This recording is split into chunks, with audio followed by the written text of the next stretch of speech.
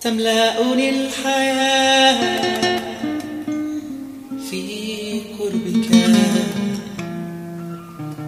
أنت تملأني الحياة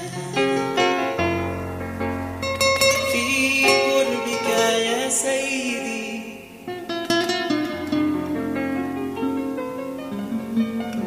أنت النور بالحياة.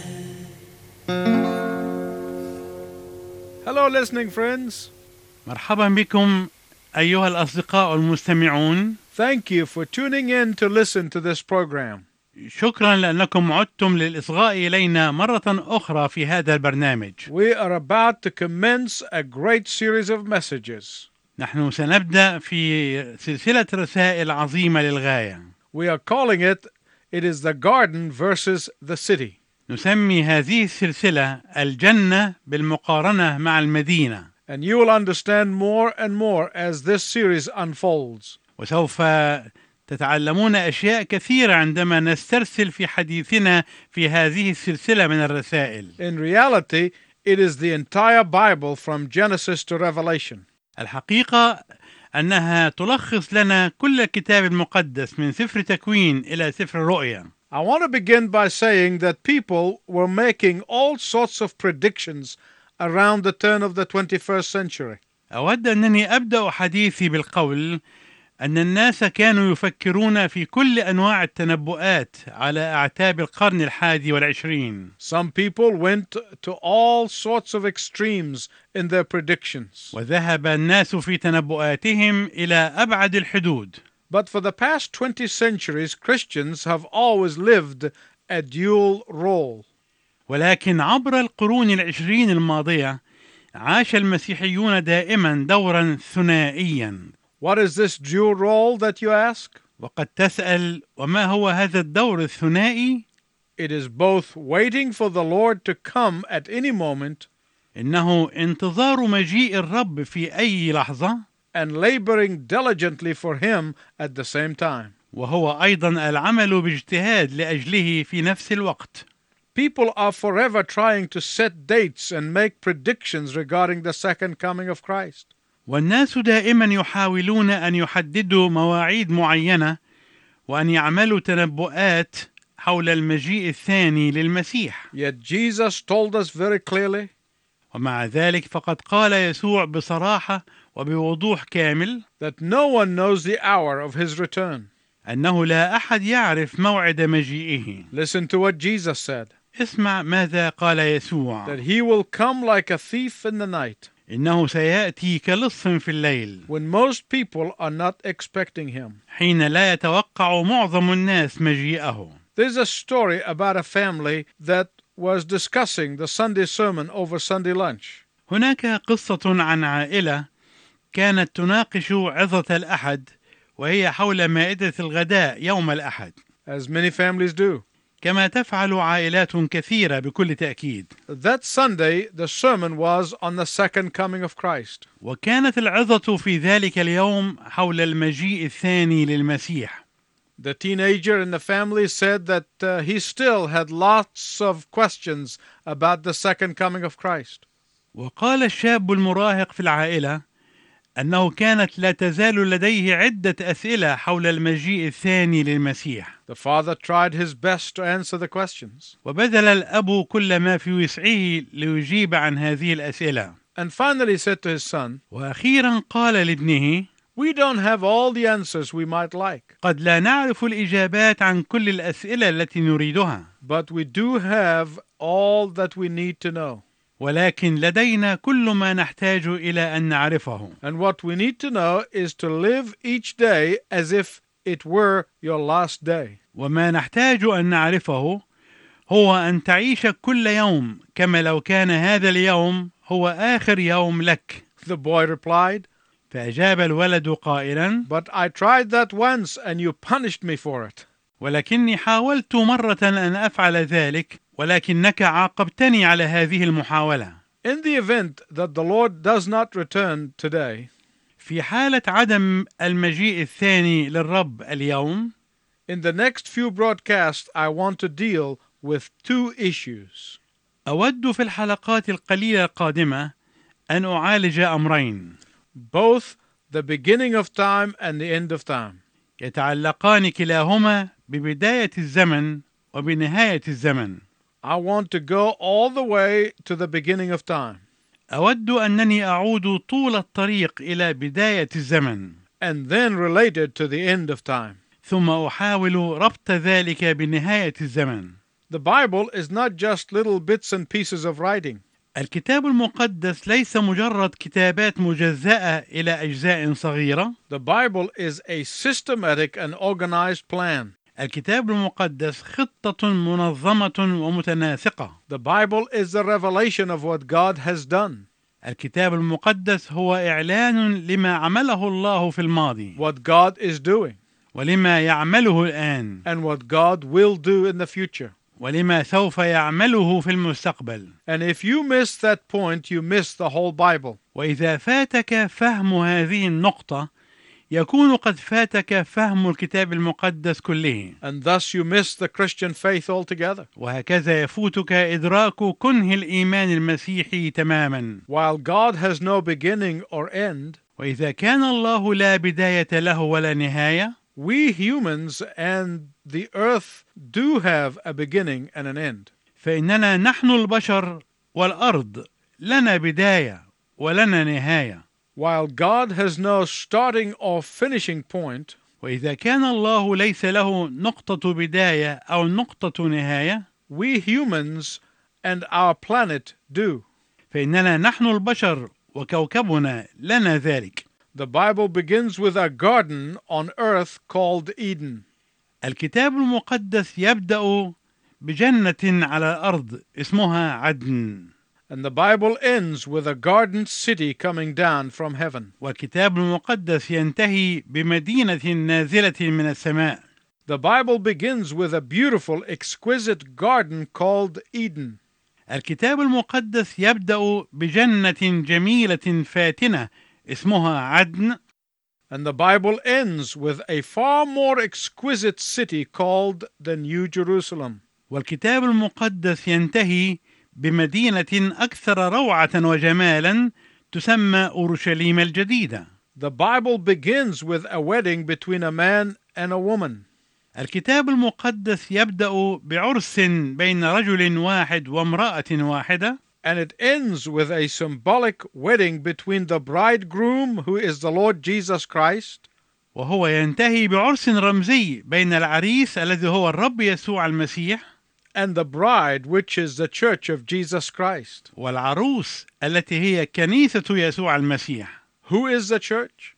ومن هي الكنيسة؟ The church is the multitudes of believers from every tribe and every nation and every tongue. الكنيسة هي جموع المؤمنين من كل قبيلة ومن كل أمة ومن كل لسان. So the Bible begins with Adam and Eve, who were placed as God's deputies in the garden. فالكتاب المقدس يبدأ بآدم وحواء اللذين وضعا في الجنة كوكلاء الله. And the Bible ends with Jesus' followers reigning and ruling with him. والكتاب المقدس ينتهي بتابعي يسوع وهم يحكمون ويسودون معه. The Bible begins with a man and a woman in a place full of peace and tranquility and joy. الكتاب المقدس يبدأ برجل وامرأة في مكان مملوء بالسلام والهدوء والفرح. And the Bible ends with a place of greater peace, greater tranquility, and greater joy. والكتاب المقدس ينتهي بمكان فيه سلام أعظم وهدوء أعظم وفرح أعظم. But between the beginning and the end of the Bible, ولكن بين بداية الكتاب المقدس ونهايته there are a whole lot of things that happened. هناك أشياء كثيرة حدثت. In the next few broadcasts, we will see how man chooses a city over against God's garden. وفي الحلقات القليلة القادمة سنرى كيف اختار الإنسان مدينة في مقابل وضد جنة الله. We will see how man became deceived. وسنرى كيف أصبح الإنسان مخدوعا. And instead of being contented to serve as the vice-regent, وبدلا من أن يكون قانعا بالخدمة كنائب للحاكم he wanted to be the regent. أراد أن يكون هو الحاكم. Instead of obedience, وبدلا من الطاعة they chose rebellion. اختار التمرد والعصيان. Instead of submission, وبدلا من الخضوع they chose to usurp God's authority. اختاروا اغتصاب سلطة الله. Instead of being the creature, وبدلا من أن يكون المخلوق they wanted to be the creator. أراد أن يكون هو الخالق. In this series of messages, we will contrast the garden with the city. وفي هذه السلسلة من الرسائل سوف نقارن جنة الله بالمدينة. We will contrast the peace and tranquility of the garden of God سنقارن بين سلام جنة الله وهدوئها with the discontentment of the city of man.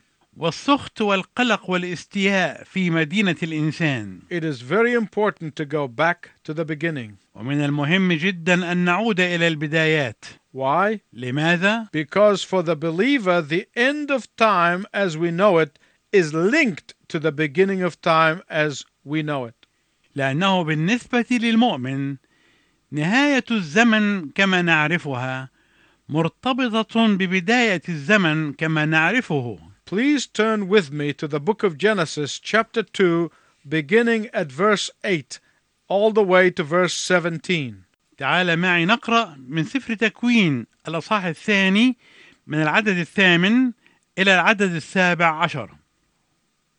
وغرس الرب الإله جنة في عدن شرقا، ووضع هناك آدم الذي جبله، وأنبت الرب الإله من الأرض كل شجرة شهية للنظر وجيدة للأكل، وشجرة الحياة في وسط الجنة، وشجرة معرفة الخير والشر. وكان نهر يخرج من عدن ليسقي الجنة، ومن هناك ينقسم فيصير 4 رؤوس. اسم الواحد فيشون، وهو المحيط بجميع أرض الحويلة حيث الذهب، وذهب تلك الأرض جيد. هناك المقل وحجر الجزع. واسم النهر الثاني جيحون، وهو المحيط بجميع أرض كوش. واسم النهر الثالث حداقل، وهو الجاري شرقي أشور. والنهر الرابع الفرات. وأخذ الرب الإله آدم ووضعه في جنة عدن ليعملها ويحفظها. وأوصى الرب الإله آدم قائلا: من جميع شجر الجنة تأكل أكلا، وأما شجرة معرفة الخير والشر فلا تأكل منها، لأنك يوم تأكل منها موتا تموت. When the Holy Spirit inspired Moses to pen these words of Genesis, عندما أوحى الروح القدس لموسى أن يكتب هذه الكلمات من سفر تكوين، Moses was in Mount Sinai.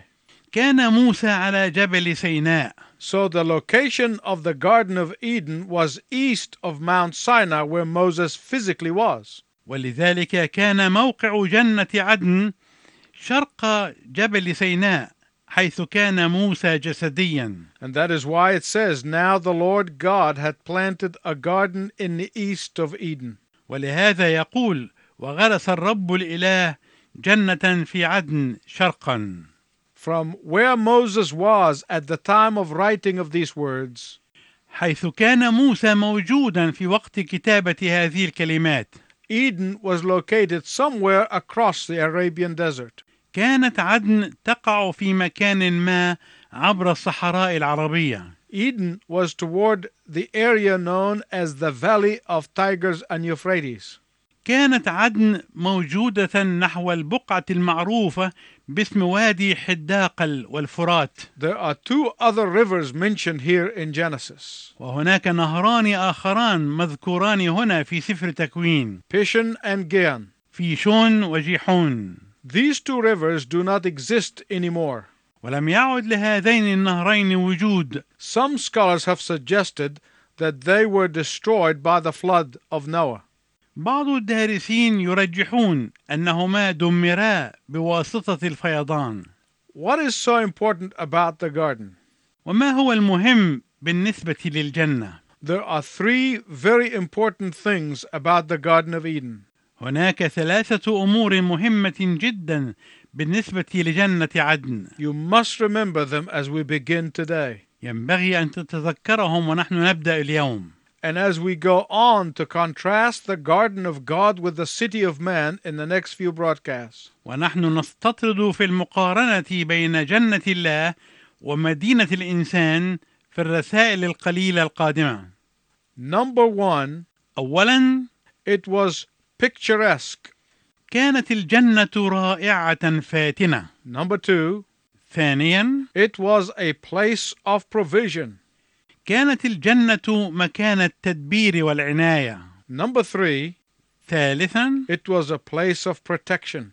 كانت الجنة مكان الحماية والرعاية. We will begin by looking at the picturesque quality of Eden.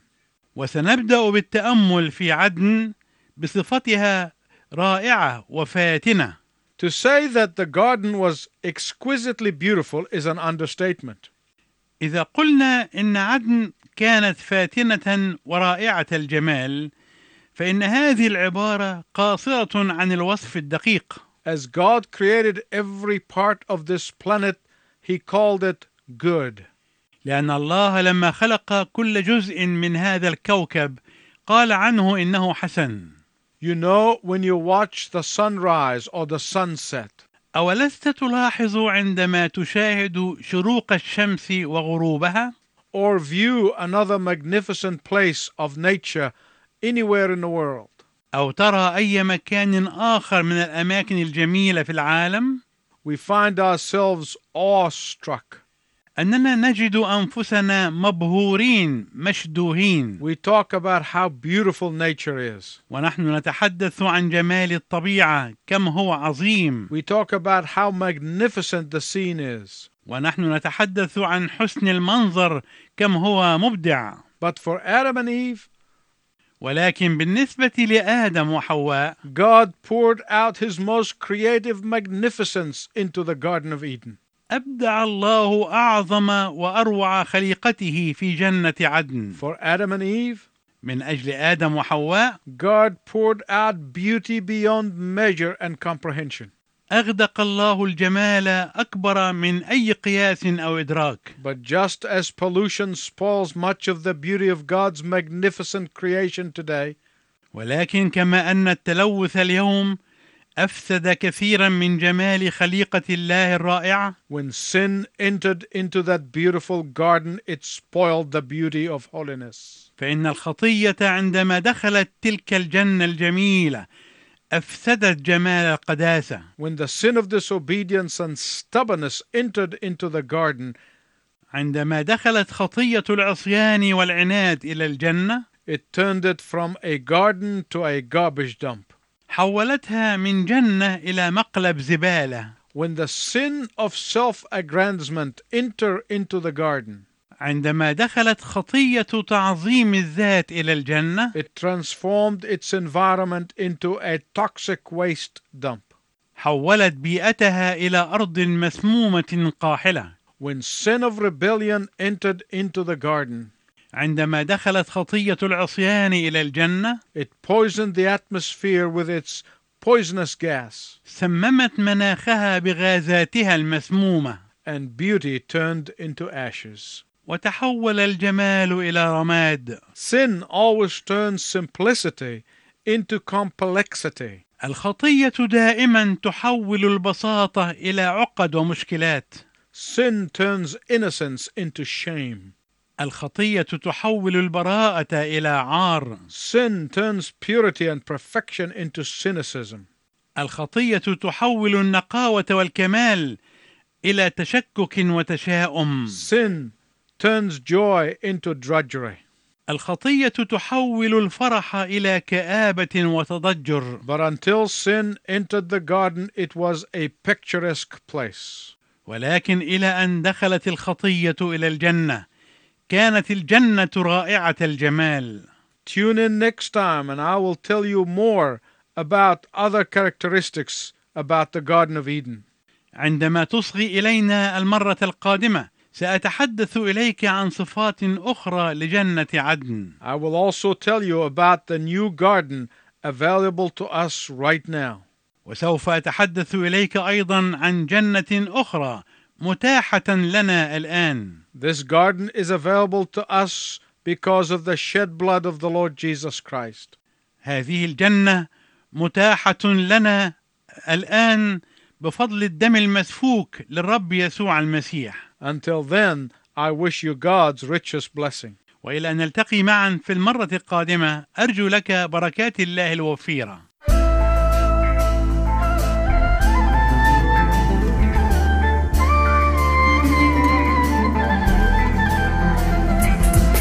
بلاك العيش صعب، كيف بدي كفي المشوار، شو صارت مرة الغربة لما تعبت وفكري احتار. بلاك العيش صعب، كيف بدي كفي المشوار، شو صارت مرة الغربة لما تعبت وفكري احتار.